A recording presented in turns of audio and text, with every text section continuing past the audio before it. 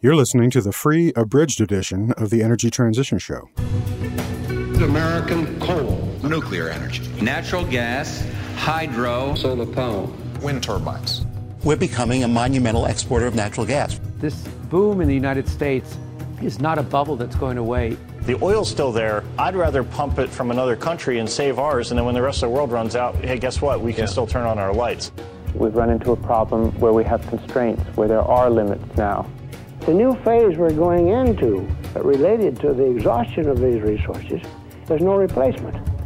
This is a one-shot affair, and we're unprepared for it. Really, we do not have very much more time to get a handle on this problem. It's better to get to a renewable future, a sustainable future sooner rather than later. Get there before we do the environmental damage, not after. For March 21st, 2018, this is the Energy Transition Show with Chris Nelder.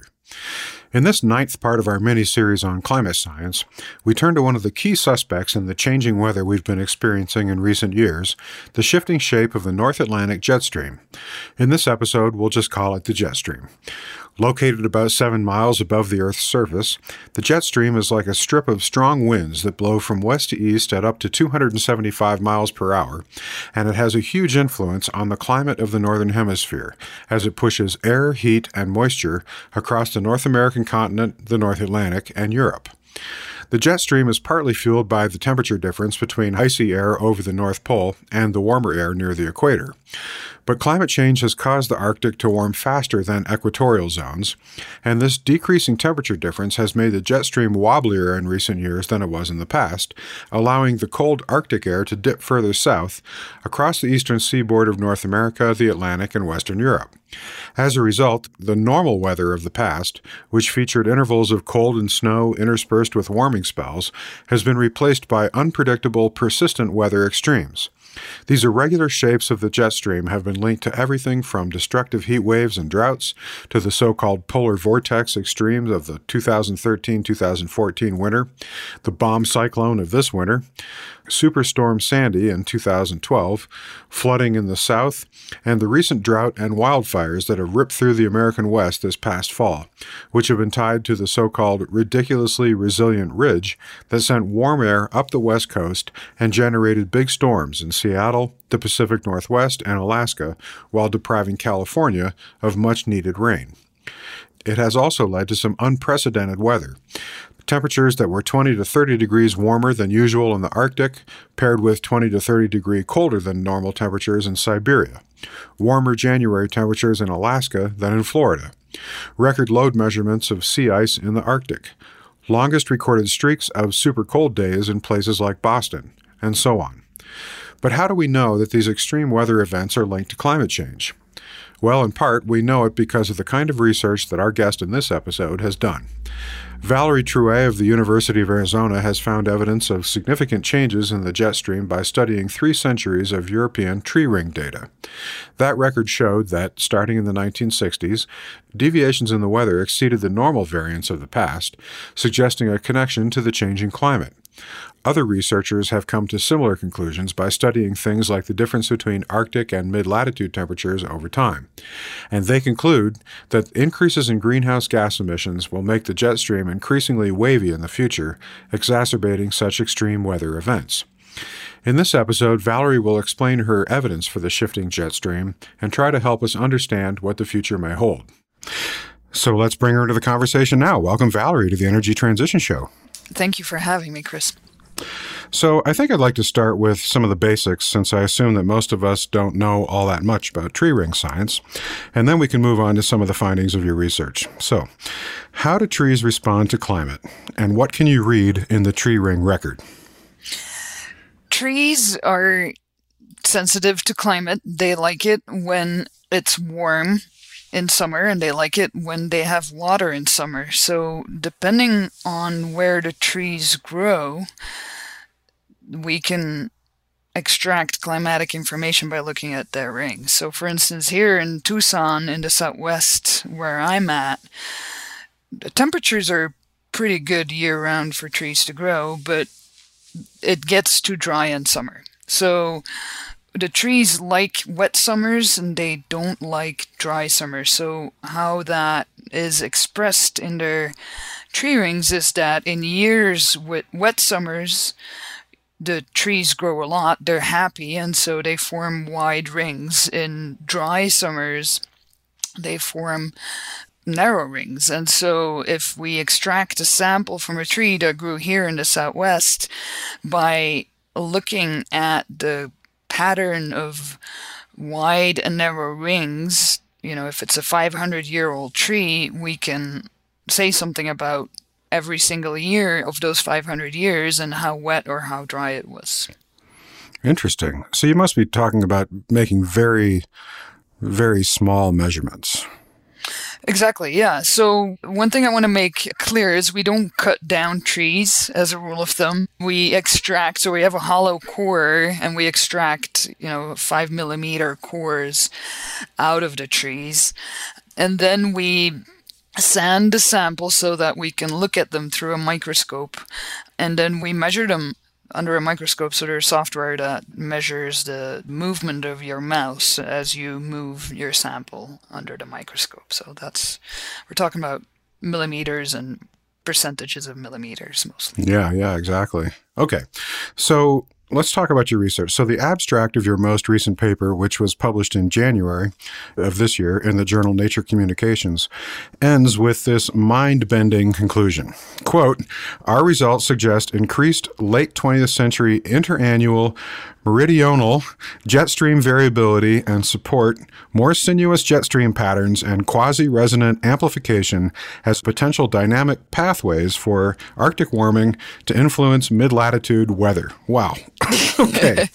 Can you put that in plain English for us? I'll give it a shot. So what we did is we used tree rings to reconstruct the latitudinal position of the jet stream. So how far north or how far south the jet stream was in a certain summer, in every summer over the last 290 years over the North Atlantic. So we reconstructed the latitude of the jet over the North Atlantic over the last 290 years.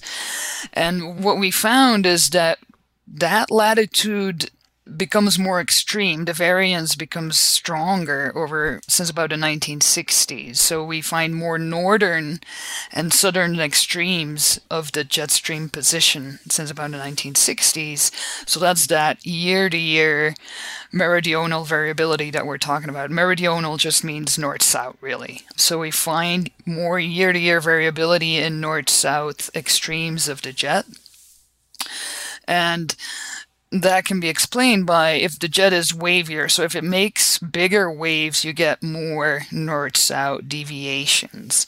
And the reason why we decided to reconstruct the position of the jet is that what the jet stream is going to do under anthropogenic climate change is a very hot topic of debate amongst climatologists. The models and the data don't all agree on what's going to happen to the jet as the Earth warms. And one possibility is that the jet has already started and will become wavier, so will make bigger waves. And this has important impacts on weather patterns in the mid-latitude, so in North America and Eurasia for the Northern Hemisphere. Right, and we're going to get into that detail in a little bit, but first, I just wanted to understand, so you can tell the shape of the jet stream from this tree ring record because what? Because you know where the trees were and you can see how the growth pattern changed from place to place? Yeah, so we looked at tree rings from two places, from the British Isles, so Scotland mostly, and then from the Balkan Peninsula, Italy, Greece, and Bulgaria. And we took tree rings from those two areas, and the tree rings, we measured the density of the wood, which is very sensitive to summer temperature. So the tree rings are sensitive or reflect summer temperature in those two regions. That's on the one hand. On the other hand, the summer temperature of those two regions is strongly influenced by the jet stream in the North Atlantic.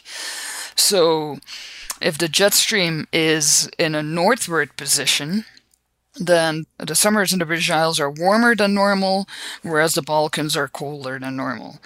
On the other hand, if the jet stream in the North Atlantic in summer is in a further south position, the British Isles are cooler than normal, but the Balkans are warmer than normal. So the position of the jet in the North Atlantic creates this temperature dipole between the Balkans and the British Isles that is reflected in the temperature-sensitive tree rings from those two locations. So by combining those tree rings, we can get at the jet stream position. Huh. That's pretty cool. So your research actually, as you mentioned, looks at this tree ring data all the way back to 1725. Obviously, you weren't personally out collecting the samples then, so where did these samples come from? How was this data record assembled? It's a combination of things. So I did go out to the Balkans. I've been there quite a few times now to collect samples. Well, you certainly weren't there in 1725. No, but we collected the data, I think, in 2009. But if it's a 300-year-old tree, it gives us data from 2009 all the way back to 1709. Oh, so these actually are samples that were collected in recent history. Yeah, exactly. It's just from very old trees. Exactly, yeah. And it's going to get better. This is a work in progress because we went back to the Balkans, to Greece in 2015, and we've now found some really old trees there. So we actually found the oldest known living tree in Europe, right there in Greece. It's 1,075 years old. Wow. And then we're not restricted to living trees, so we can actually use the wood from trees that have died a long time ago if the wood is still on the landscape. So we can use wood from trees that, for instance, died 500 years ago and date that using tree ring research to go even further back in time. So right now, our tree ring chronology for that site in Greece goes back, I think I should check with my grad student, but I think we have a record back to 738 CE right now. Wowee. So, yeah, a 1,300-year-long record. Wow, that's amazing. I'm surprised that wood from a tree that's been dead for 500 years would even still be readable. Yeah, I mean, that's the advantage of working in Greece. It's at high elevation, so it's high up in the mountains, and it's a dry environment. It's Greece, so it's a Mediterranean environment, and the wood remains on the landscape for a very long time because, you know, it's a rocky landscape. There's not much that makes the wood decay, so it can stay there for 500, even 1,000 years. Yeah. Wow. Now you're jogging an old memory here. I once visited the bristlecone pines of the Southwest, and those get even older, right? Oh, yeah. So those are the oldest known living trees on Earth. So the oldest one is close to 5,000 years old, the oldest living tree. Yeah. But also there, the wood can stay on the landscape for more than 1,000 years. So I think the bristlecone pine tree ring record is now, I want to say, 8,000 years long. Just from living trees and combining it with dead wood from the same site.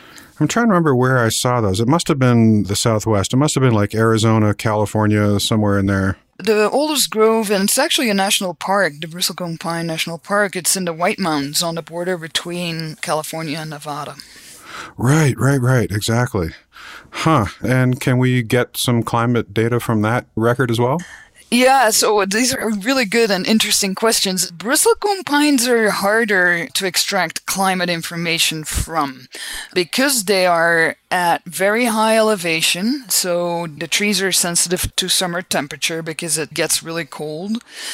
But it's also a really dry environment, right? This is between California and Nevada. So it's what you see in terms of what the trees record in their ring width is a combination of temperature and precipitation.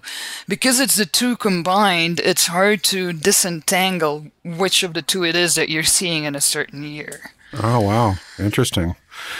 All right. Well, that was a little excursion, but I just had to take it because I remember I was a child, I think, when we visited that national park, and I was just remembering those old trees. Yeah, they're so beautiful. Yeah, they're pretty cool. Yeah. All right, well, so in this record that you've studied back to 1725, at what point in that record did you detect a change in the historical jet stream patterns, and what did those deviations look like? Yeah, so we developed a record from 1725 up to the present. And when you look at the average position of the jet over this time period, we don't really see a trend in either direction. So it doesn't look like the jet has moved northward or southward substantially over this period of time. What we did notice, though, was an increase in the variance of the jet, so more extremes, both northward and southward extremes. So the average stays the same, but the amplitude, so the north-south extent of the jet, has become larger since about the 1960s. And it's much higher now. So it hasn't, over the last 300 years, it hasn't been as high as it's been since the 1960s. We hope you've enjoyed this free sample of the Energy Transition Show. Our full episodes cover much more and are generally at least an hour long. In addition to 2 full new episodes each month, subscribers can also view interactive transcripts of our interviews and explore our extensive show notes, with links to all the research resources and news items for each episode. Our subscription podcast works in all podcast apps and players, including iTunes, and is downloadable. The first 33 episodes of the Energy Transition Show were free and always will be, so if you want to see what our full shows contain, feel free to check those out. Then we hope you'll become a member and support our show. To become a subscriber and enjoy our full offerings, just point your browser to energytransitionshow.com and join. Annual subscriptions are just $60 a year. Monthly subscriptions and per-episode purchases are also available. In order to bring you the most unfiltered, unbiased, honest information we can produce, we have elected not to take any sponsors or advertisers. 100% of the revenue that makes the Energy Transition Show possible comes from listener subscriptions. And let me offer a special welcome to the students and educators out there who have joined our new subscribers. A half dozen university classes are now using the show as coursework, with more joining all the time, so welcome. And if you're a student or an educator who would like to inquire about our unbeatable educational discount, just shoot me an email at chris@energytransitionshow.com and we'll work something out for you. So join us today and support our ad-free, hormone-free, organic, handcrafted, artisanal podcast featuring high-quality, cutting-edge interviews and news about the most important story of our time, energy transition. And now a quick look at some recent news items. Item 1. According to data released by the National Centers for Environmental Information, which tracks the nation's major weather and climate events, there were $16 billion disasters in the United States in 2017, tying the record set in 2011 for the most billion-dollar disasters in a single year. While the tally includes insured and uninsured losses, such as damage to buildings and infrastructure, along with other costs for businesses and crop damage, it does not include expenses associated with health care and loss of life, according to the National Oceanic and Atmospheric Administration scientist Adam Smith. The 16 events include freezing damages to crops, tornadoes, flooding, hail, droughts, wildfires, and hurricanes Irma, Maria, and Harvey.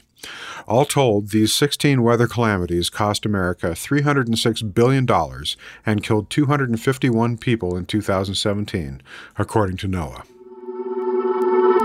Item 2. The debacle of South Carolina's failed VC Summer nuclear plant, which we covered at length in episode 62, continues to unfold. South Carolina lawmakers have been inundated with form emails from people pretending to be constituents. Well, that's it for this episode of the Energy Transition Show. Thanks for listening. You can find our show archive and give us feedback and suggestions at energytransitionshow.com and follow us on Twitter @TransitionShow. Our theme music was by Mike Sugar and Mark Burnfield, who you can find online at MikeSugarMusic.com. The Energy Transition Show is a production of the XE Network.